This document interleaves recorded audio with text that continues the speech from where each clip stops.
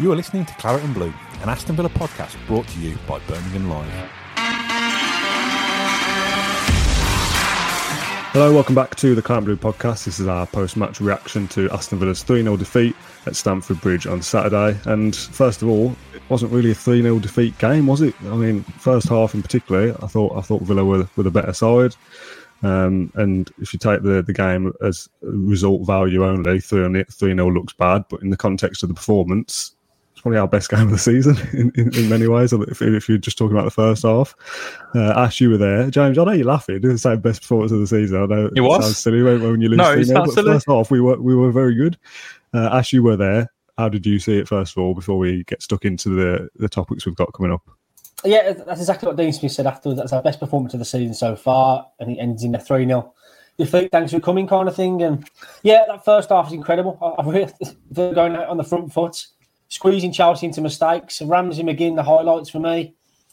It was bold, brash. It really was, wasn't it? And then just that I've just seen the ball back from Kovacic. It's a really clever ball, cute ball over the top. Lukaku does what he does best. And it's 1-0 and Villa chasing the towels after that. But they're still Preston.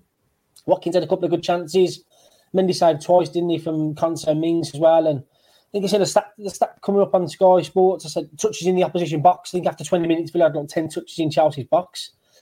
It doesn't happen at the Stamford Bridge. It doesn't happen against Chelsea, champions of Europe. So for me, Villa proved the point. They can mix it with the best of them. I like the new system. Two up top, Ings and Watkins.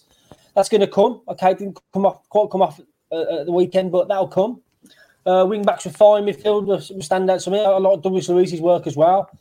Just a mistake, wasn't it? I'm sure we'll come to Mings' mistake, and you give Chelsea a second, he's going to be game over. So a tough one to take, but lots of positives to build on. And yeah, I'm looking forward to the Everton game now, Dan. I think the first 10 or so minutes until Chelsea scored, it was a bit, to and fro. But once Chelsea scored, it was like Villa just found another level and then another level. I was really impressed actually with Jacob Ramsey.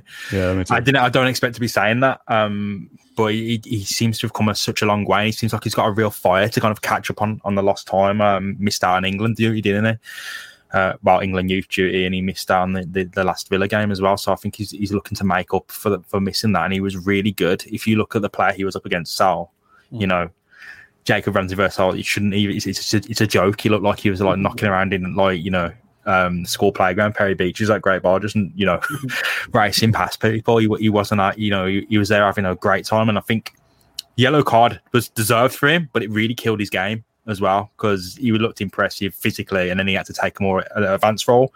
If he could have done a bit of both, maybe we could have had a bit more, but I'm sure we'll come on to the referee later. Probably the fairest yellow card he gave out of the day.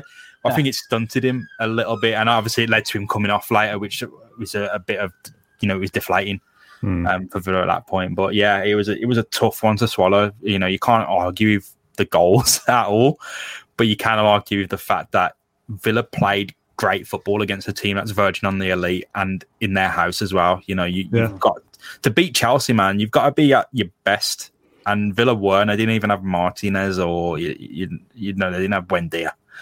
Bailey was on the bench. That's not even their best team or best formation, and that you play Chelsea off the park. But it's another moral victory, and we should be past that point now.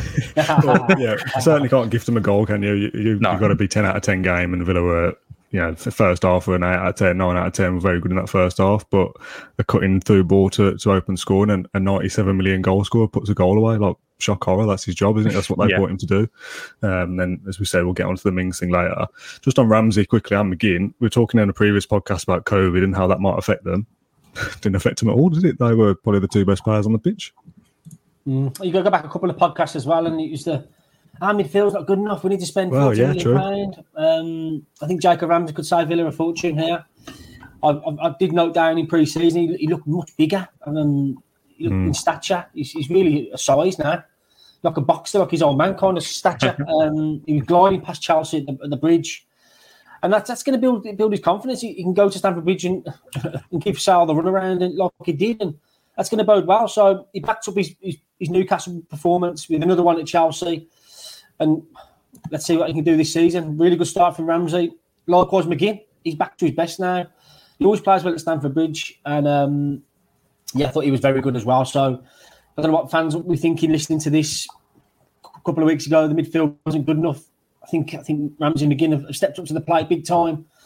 And there's options in there now. Morgan Santon was back amongst the squad. So that's another option there. He will be like a new signing kind of thing, as cliche as that sounds.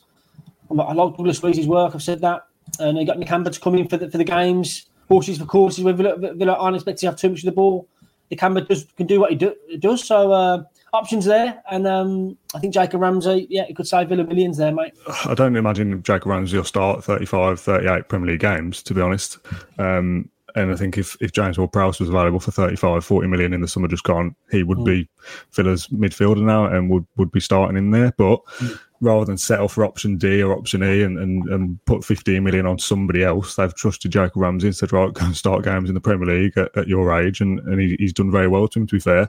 And a big part of that is John McGinn improving a lot from last season as well. So at the moment, that midfield does look a lot more improved than it was. And as you said, Ash, we were all panicking about it a few weeks ago. And at the moment, it's the least of our concerns, isn't it? 3-5-2. Surprised people. Patrick Rowe in our preview actually said we should go with 3-5-2 and match Chelsea. And I said, Dean Smith won't change. What are you talking about, mate? And, absolutely proved wrong at 4:30 on Saturday evening. To be fair, the 3-5-2 worked very well, especially in that first half. I think Smith's got it. I know we've lost the game, but Smith's got it pretty spot on in the sense that he's matched Chelsea. He's changed his system, and if it's not for a clinical finisher up front, a very good goalkeeper for Chelsea at the back as well. Villa had some chances, and Mings' mistake. It could be a very different game we're talking about.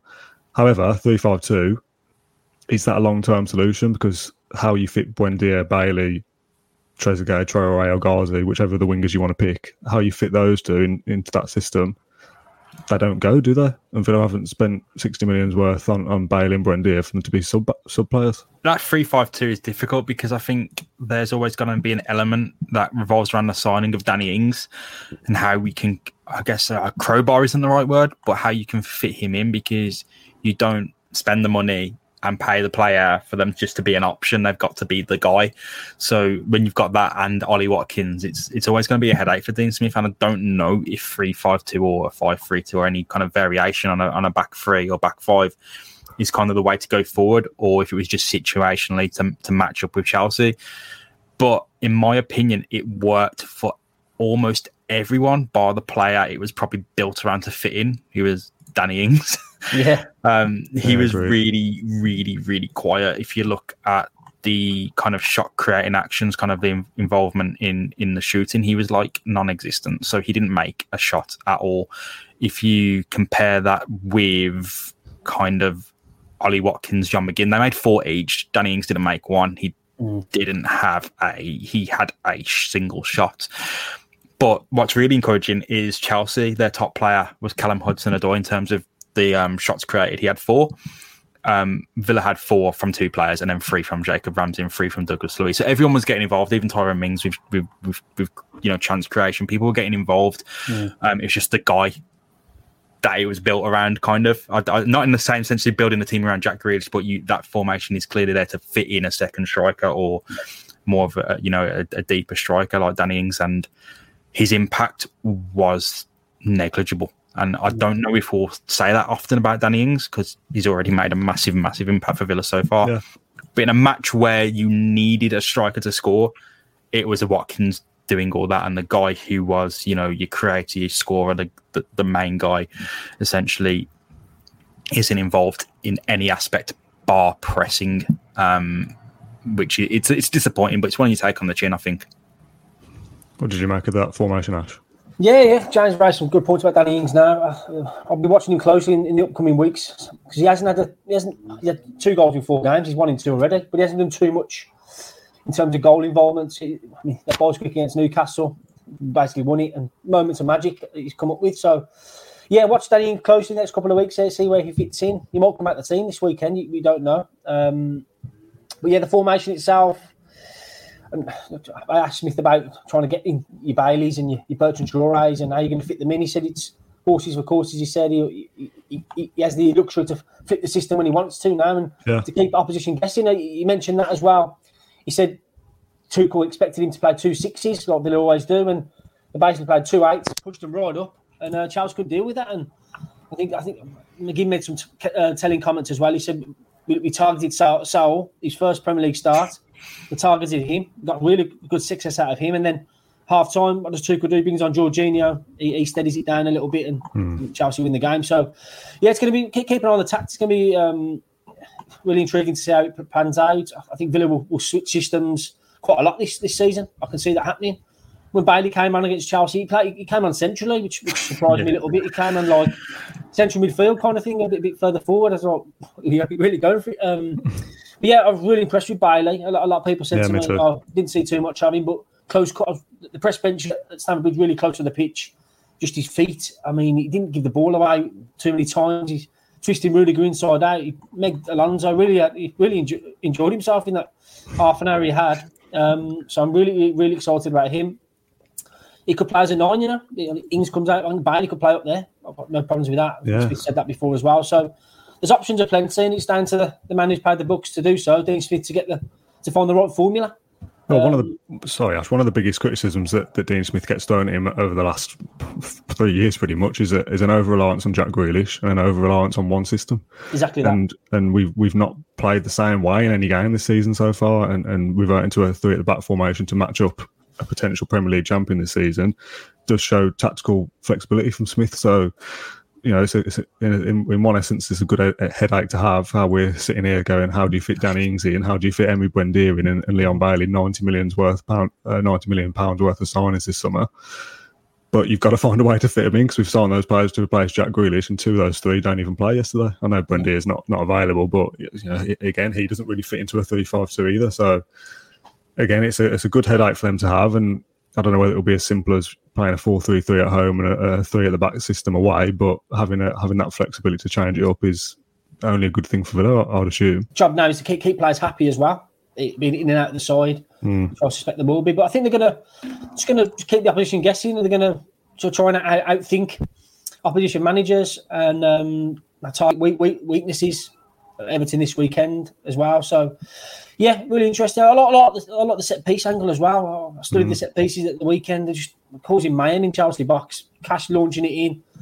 They look for Ezri Konsa every single time from deep free kicks. McGinn was whipping in. Konsa got a lot of first contact. So, a bit unfortunate, but that double save for Mendy came from a set piece as well. And McGinn's corner is really interesting as well. He whips it straight at the keeper. And Mendy was flapping a little bit. So that set piece angle with Austin McPhee in now as well. I think Villa are keeping opposition teams guessing, kind of thing, and you don't know how they're going to play it. So yeah, you can see that works as well. And I think we need to get the best out of Ings and Watkins as well, which we tasked with Aaron Danks, the new striker coach. So interesting to see kind of the same routine be brought up at set pieces, because I think Danny Murphy on Match of the Day went, you know, it's just them chucking it in, essentially, to paraphrase, just them chucking it into a box. But when you see it once, you know, it's just a thing, but you see over and over, it's, you know, looking for Konsa or looking for Minks to knock it down all the time, because they will, like, not 100% of the time, but they got really strong chances of beating people to the ball, and it's unstoppable. In essence, the only thing that stops it is kind of the chaos that follows after, which is the design of it, is to kind of break down that tactic. So it's really interesting to kind of see us commit to it, because can you really defend it?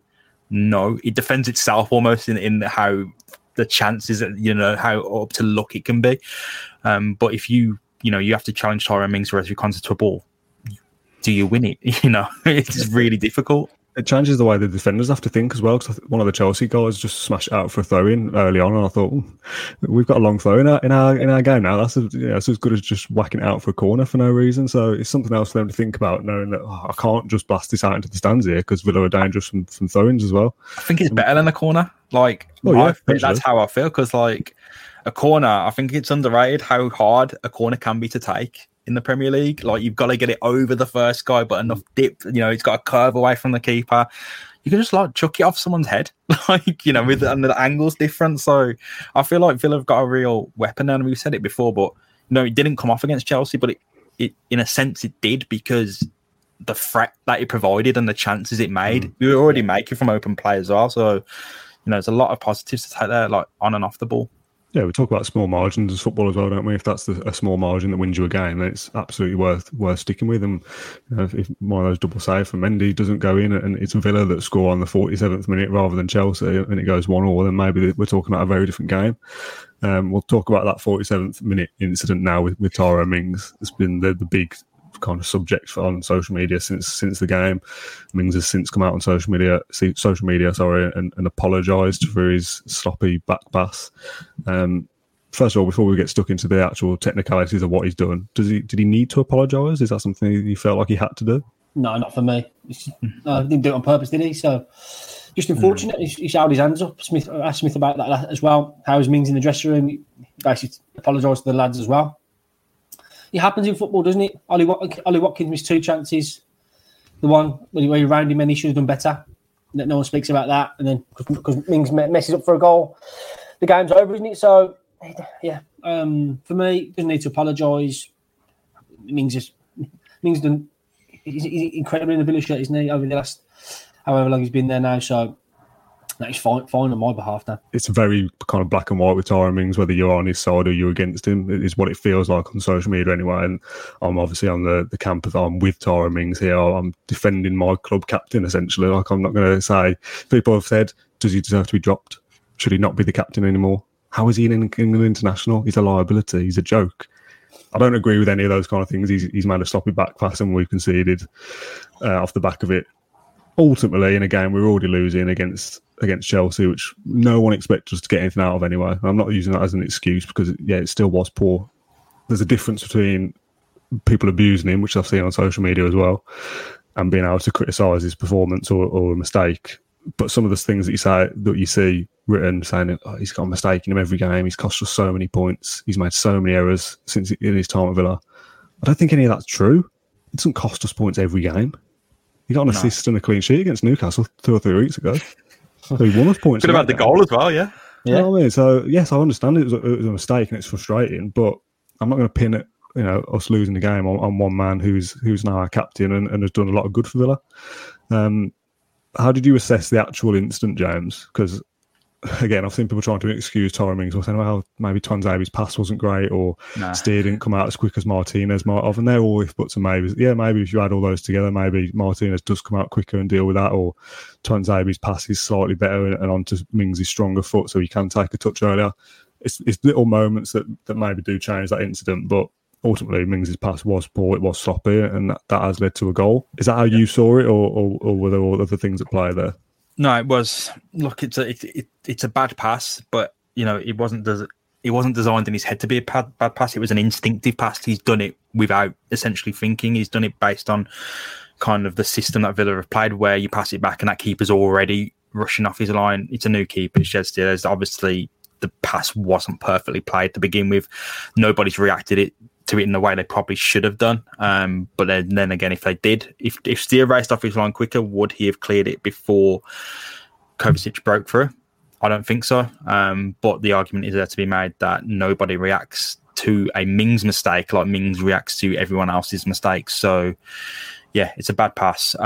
Sailed the game away for us. There's arguments to be made for all sorts of things, but it was that's the instance when it deflates, and Mings knows that. You see the reaction. He's already up in arms against himself about it. He's not pointing fingers. Nobody's pointing the finger at him. But then you see a situation kind of later on where Konsa's mugged off, like on the halfway line, like in no man's land.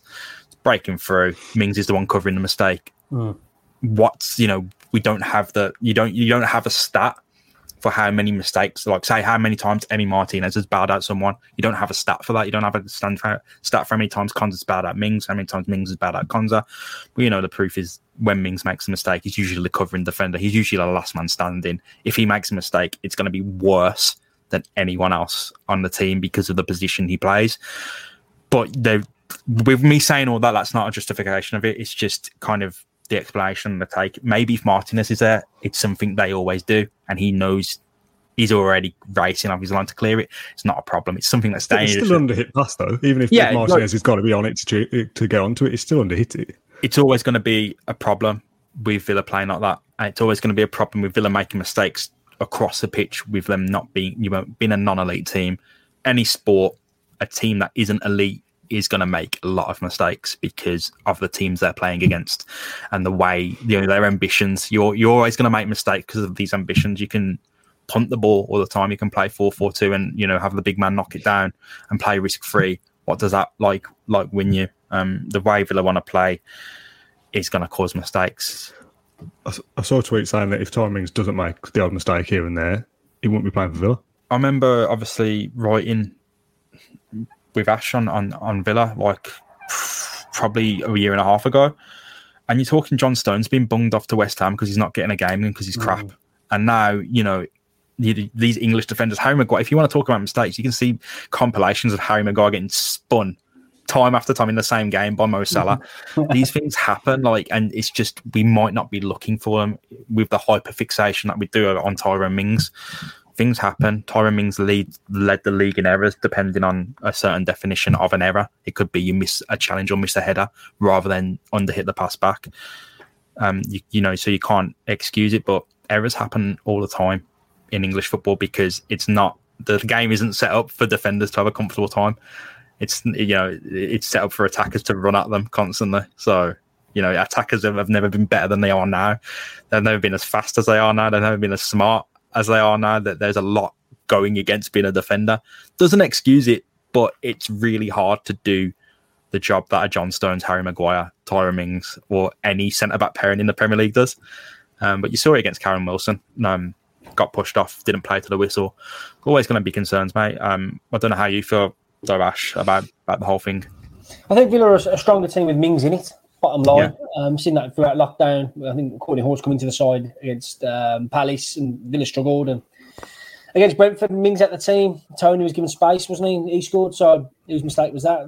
It's one of them, isn't it? For me, I think Mings is the leader. I think Villa need him in the side. Nine games out of 10. I think Mings is on point and he's really good. So no issues with me. It's a mistake. He'll learn from it. If the ball comes to him in that situation again, I think he'll know what to do this time.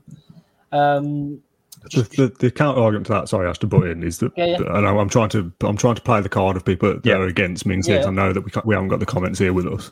I can see people saying you're defending him too much, is what people say to the three of us, because we're all Mings in here. So I'm trying to put Mings out, essentially, argument across. Yeah, they'll say that he doesn't learn from it, and that he's done it a few times before. So that's his problem. The odd mistake is fine. We all make mistakes. We're all human. Us three will make a mistake on this podcast, and the rest of our work day, and it's only 11 o'clock on Monday. Yeah. We're all normal people that make mistakes. The argument that people say is that he's made these mistakes before and hasn't learned from them. So is that the issue here, that he might make that again? And that's why people don't want him in the side. I know we say it sailed the game away, but there's also an element where Villa just didn't score anyway. So you have to look at the stuff that's happening up front, and you could say, Villa are always in that game. Chances are they never even ever score in that match. It wasn't looking likely. There's missing passes. I think Ings to Watkins. Yeah. There's chances that are not going to be recorded on an expected goals match because a shot didn't register. I think the most famous example is Gascoigne's slide. I forget when that was, but it is your clear-cut chance across the box, slides and misses it. It's not a shot, it's an open goal. It goes down as a massive expected goals register back in the day if the stat was recorded. But because it was a shot, because it wasn't a shot, it's not recorded as a chance. So you don't have any bar of that. So Villa had that happen a few times, not essentially missing an open goal, but you had the chances where if the ball had hit the feet and if a shot had taken, you were then dominating, and they were already making plenty of chances and they weren't taken. You heap pressure on your defense if you don't take chances. It's a team game. You can't. It's a whole fluid unit, and if they're not taking chances at the top, there's pressure going to be at the back essentially. So it goes swings and roundabouts. We spoke about Brentford a minute ago when Tyrone Mings weren't playing, and there was a mistake.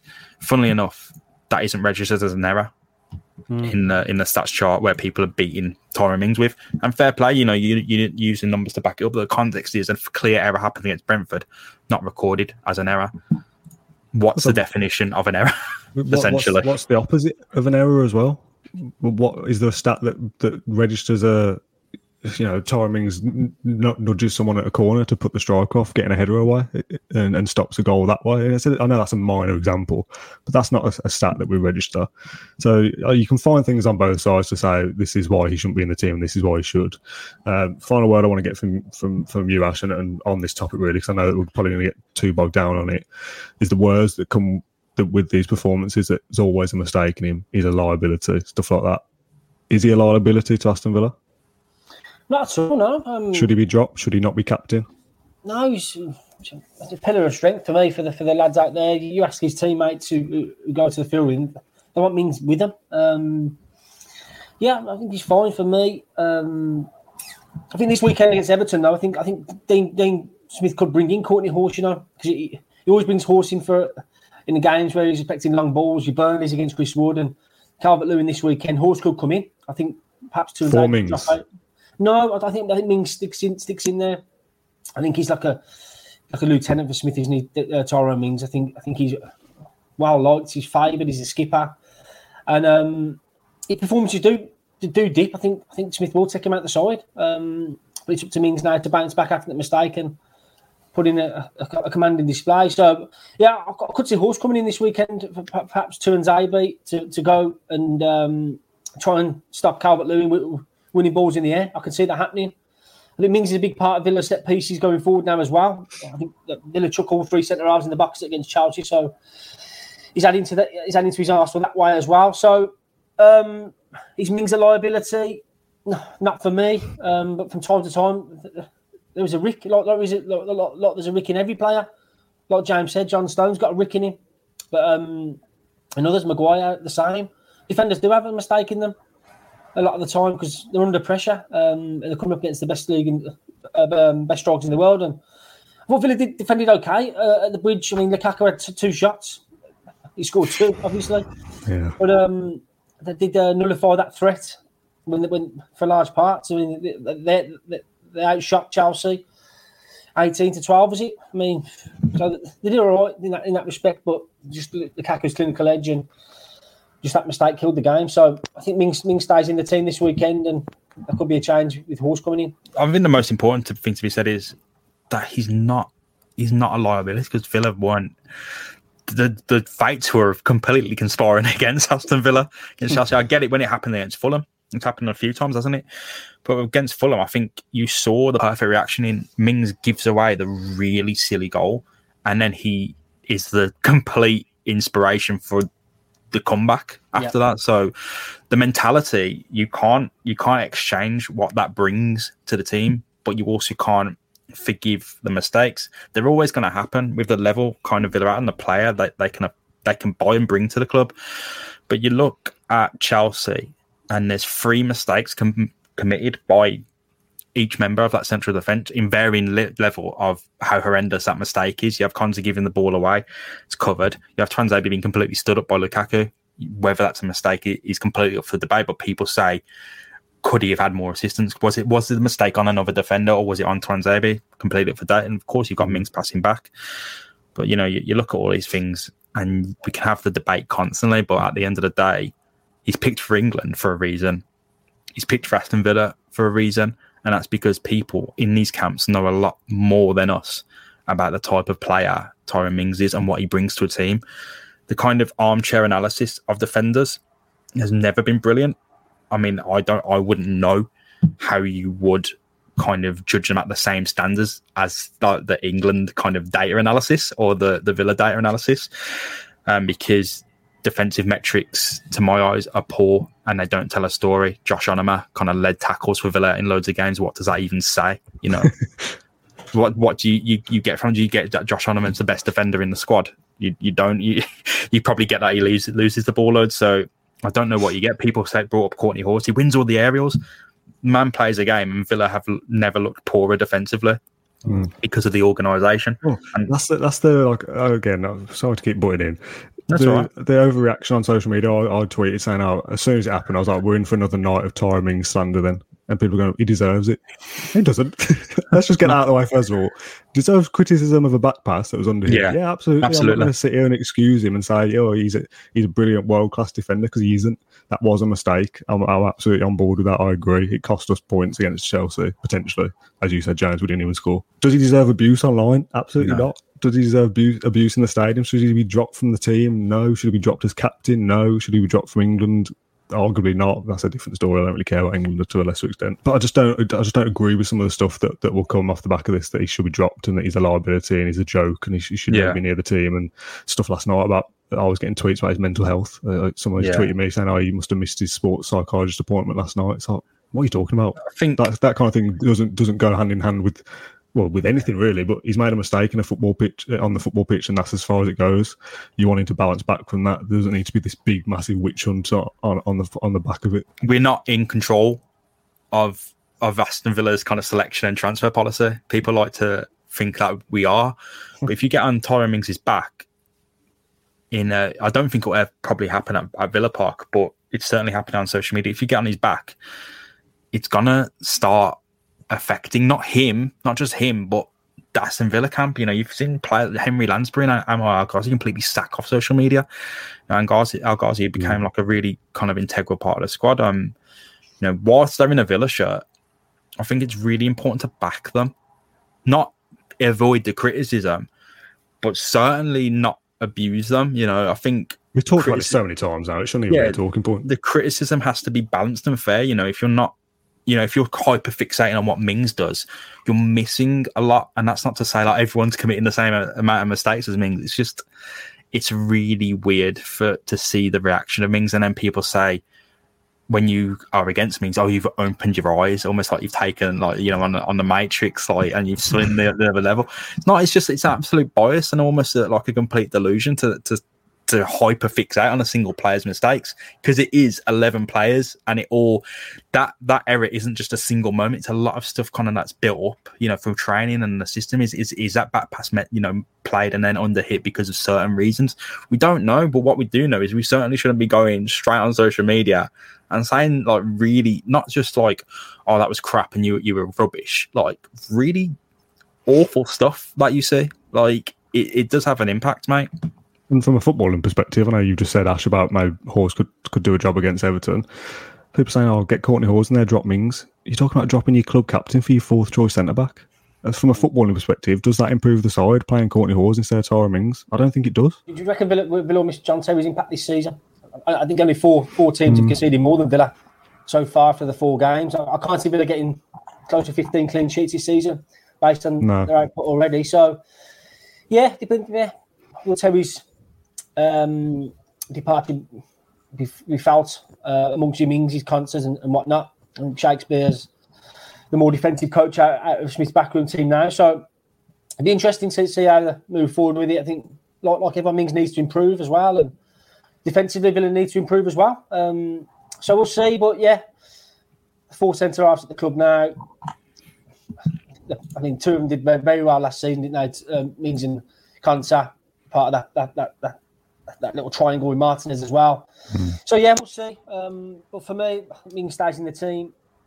I think his performances have been pretty sound to date, and you got to play well to keep your place, haven't you? That's the bottom line. If Mings has another rip this weekend, then question marks will be asked. But overall, I'm pretty happy with Mings this season, the way he started. But like you say, Dan, Horse could come in this weekend. We'll see. Just to end then, somebody who didn't have a sound performance this weekend was the referee, Stuart Atwell, I think it was. Poor referees again. I don't want to keep bashing them on the podcast, because there was a game not long ago we had to mention the referee being poor. I think it was possibly on the Newcastle Brentford, I can't remember which. Me and Matt spoke about it. It's a terrible refereeing yesterday. It's just a lack of consistency. I can't get on board with some of the things that were yellow cards for Villa weren't yellow for Chelsea. I just don't know why we're dealing with these poor referees in the highest level of football at this point, or supposedly the best league in the world, and amateurish refereeing. Yeah, Villa picked up 2 yellows in the first 30 minutes, and Jacob Ramsey absolutely was asking for it. So, you can't argue with that. But there were a few challenges on the other side that weren't picked up, and Villa's yellow cards, you got 2 in the first 30, and you got 2 in the last minute, and one of them was Matt Targett berated like the referee. Yeah, like, I saw what he said about him. Yeah, you could see, and John McGinn to a lesser extent probably more so picked up the yellow for his reaction, probably rather than the challenge. But you know, the yellow for Ramsey absolutely deserved, but you can see how it was in Villa's thinking you had to take off Ramsey because he was probably in the manner of the play. He was more cautious than he started off the match, which was hampering the way he plays. Same with John McGinn. I mean, he didn't get the yellow card to the 90th minute, but if he picks up a yellow 60 minutes, it's going to hamper the way he plays.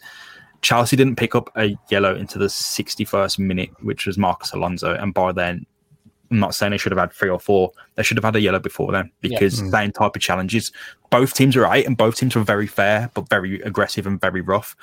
You know, the biggest foul again, you know, hands on from Jacobs Ramsey, but it happens both sides, and it wasn't getting picked up, and it stunts the flow of the game negatively for Villa because they've got 2 players on the booking who are aggressive. You know, got Mings, Ramsey, who have to alter how they approach the game on a yellow, and it affects a lot of Villa's game plan. They managed without it, but Chelsea didn't have to worry about that. They didn't have to worry about anything. You know, the flow of the game went completely their way. Maybe it's something Villa have to learn. Maybe they have to go, right, we can't just play the way we want to all the time because of different referees. I don't know if that's right, but certainly it's a condition you probably need to adapt to. You probably can't be this team on the front foot, on the press all the time if referees simply aren't going to let you play. It's not right, but, you know, you suffer for it. I was mentioning about the press bench at Chelsea, so close to the dugout. It was quite good watching Smith reacting to it or giving the full official loads. Did he say anything about juggling balls this time? No, he's less off that one. But, I don't know if he even said that. I feel like he said so. Like it was a bit more like, you know, effing and blinding from the TV rather than what he said. It was, yeah. He was on at the fourth official. He said like, what Chelsea manhandling Watkins all game. That's the same one and stuff like that. I think Rudiger was giving Ings loads as well. And Ings went to the line and said, watch that, yeah. So it was going on both sets. And in the end, like James says, McGinn and Target just had enough of it by the end. And they got the bookings and really frustrating one. Chelsea got a lot of favourable decisions, to say the least. So yeah, Stuart Atwell was the man, and we'll see when he officiates Villa again. Hopefully, not in the too distant future. It's Monday as we're recording this. We'll be doing some kind of Everton preview on Friday afternoon, I believe, before we kick off on Saturday evening at Villa Park. But just a quick one from the both. Yeah, how did Villa bounce back from the 3-0 defeat? How do we go out there and try and beat Everton on Saturday? Home fans behind you. You want to win your home games, don't you? Yeah, need to bounce back in style. Last home game was a bit of a damn squad, wasn't it, at Brentford? Didn't really play too well that day. So yeah, they need to back it up. They've showed what they can do at the Bridge against a team that's going for the title this season. So why can't they do it against Everton and hopefully have more joy? They'll have more chances, I'm guessing. So, and we'll see what the system is prior to kick-off. No doubt Smith will kick us all guessing. So we'll see what he goes with, and it'll be an intriguing watch. And like James said earlier in the podcast, obviously more Danny Ings, get him involved a little bit more. Get the chances falling his way. And I'm sure he'll score. So yeah, we'll see. I think the squad's looking much healthier now. There's only Carney and Jaden Philogene-Badice that are sidelined at present. We'll see how their fitnesses are this week. Keenan Davis out till the end of the month and tries to go long term. But the squad's there now. Liam Bailey pushing for a start as well. Bertrand Traore back fit. So there's options there. So would you stick with that same 11, Dan, James? What would you? Martinez. I don't even know if he'll play I don't even know if he'll play a back three. It's all up in the air for once with Villa, which is really it's entertaining. I think we'll go back to a 4-3-3 at home. I think Bailey will start, and I think Martinez will be back in there. Yeah, who drops out? Ings. It's really hard when you say it like that. I feel like he's not gonna. I know. He scored 2 in the first 3, didn't he? So how do you drop him? It didn't really. It's not like he had a really, really poor performance against Chelsea. It's just like he just wasn't there. Yeah, like in it with it, and not unlike the previous game. So it's really hard. But I just don't see them dropping Ings because he's. I think Watkins might play off Ings up front from the left and Bailey on the right. I think you have Buendia coming back as well, don't you? Yeah. So I don't know how you fit them all in. This is not our problem to solve, is it? It's a nice problem to have, and Villa have got options. He made 5 changes at Chelsea. It's unheard of, Villa, isn't it? Really, 5 changes. Don't make 5 changes in 4 games. I saw a stat from WhoScored before the Chelsea game that Villa had used something like 22 players in the first 3 games, and it took us till like February to use that many players in the season prior. So, yeah, I don't know what that number's up to now, but that's a problem with the inconsistency, isn't it? And why Villa's results haven't been 4 wins out of 4 because we're not playing the same team in every game. That is a problem. Hasn't been a settled side yet, has there? Been issues, and hopefully. Yeah.